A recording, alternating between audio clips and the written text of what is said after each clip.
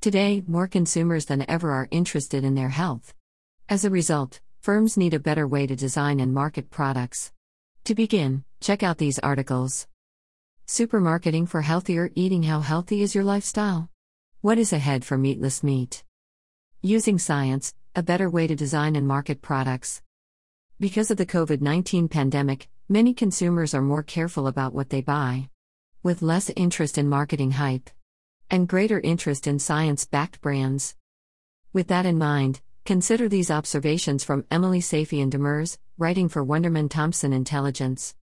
A heightened focus on health is reshuffling the hierarchy of consumer priorities. In the wake of a global pandemic, consumers put more stock in medically and scientifically endorsed offerings. Indeed, 89% of Americans put their trust in medical scientists.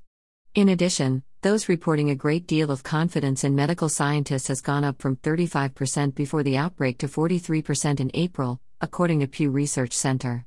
Brands are harnessing that trust by enlisting medical professionals and spotlighting scientific credentials.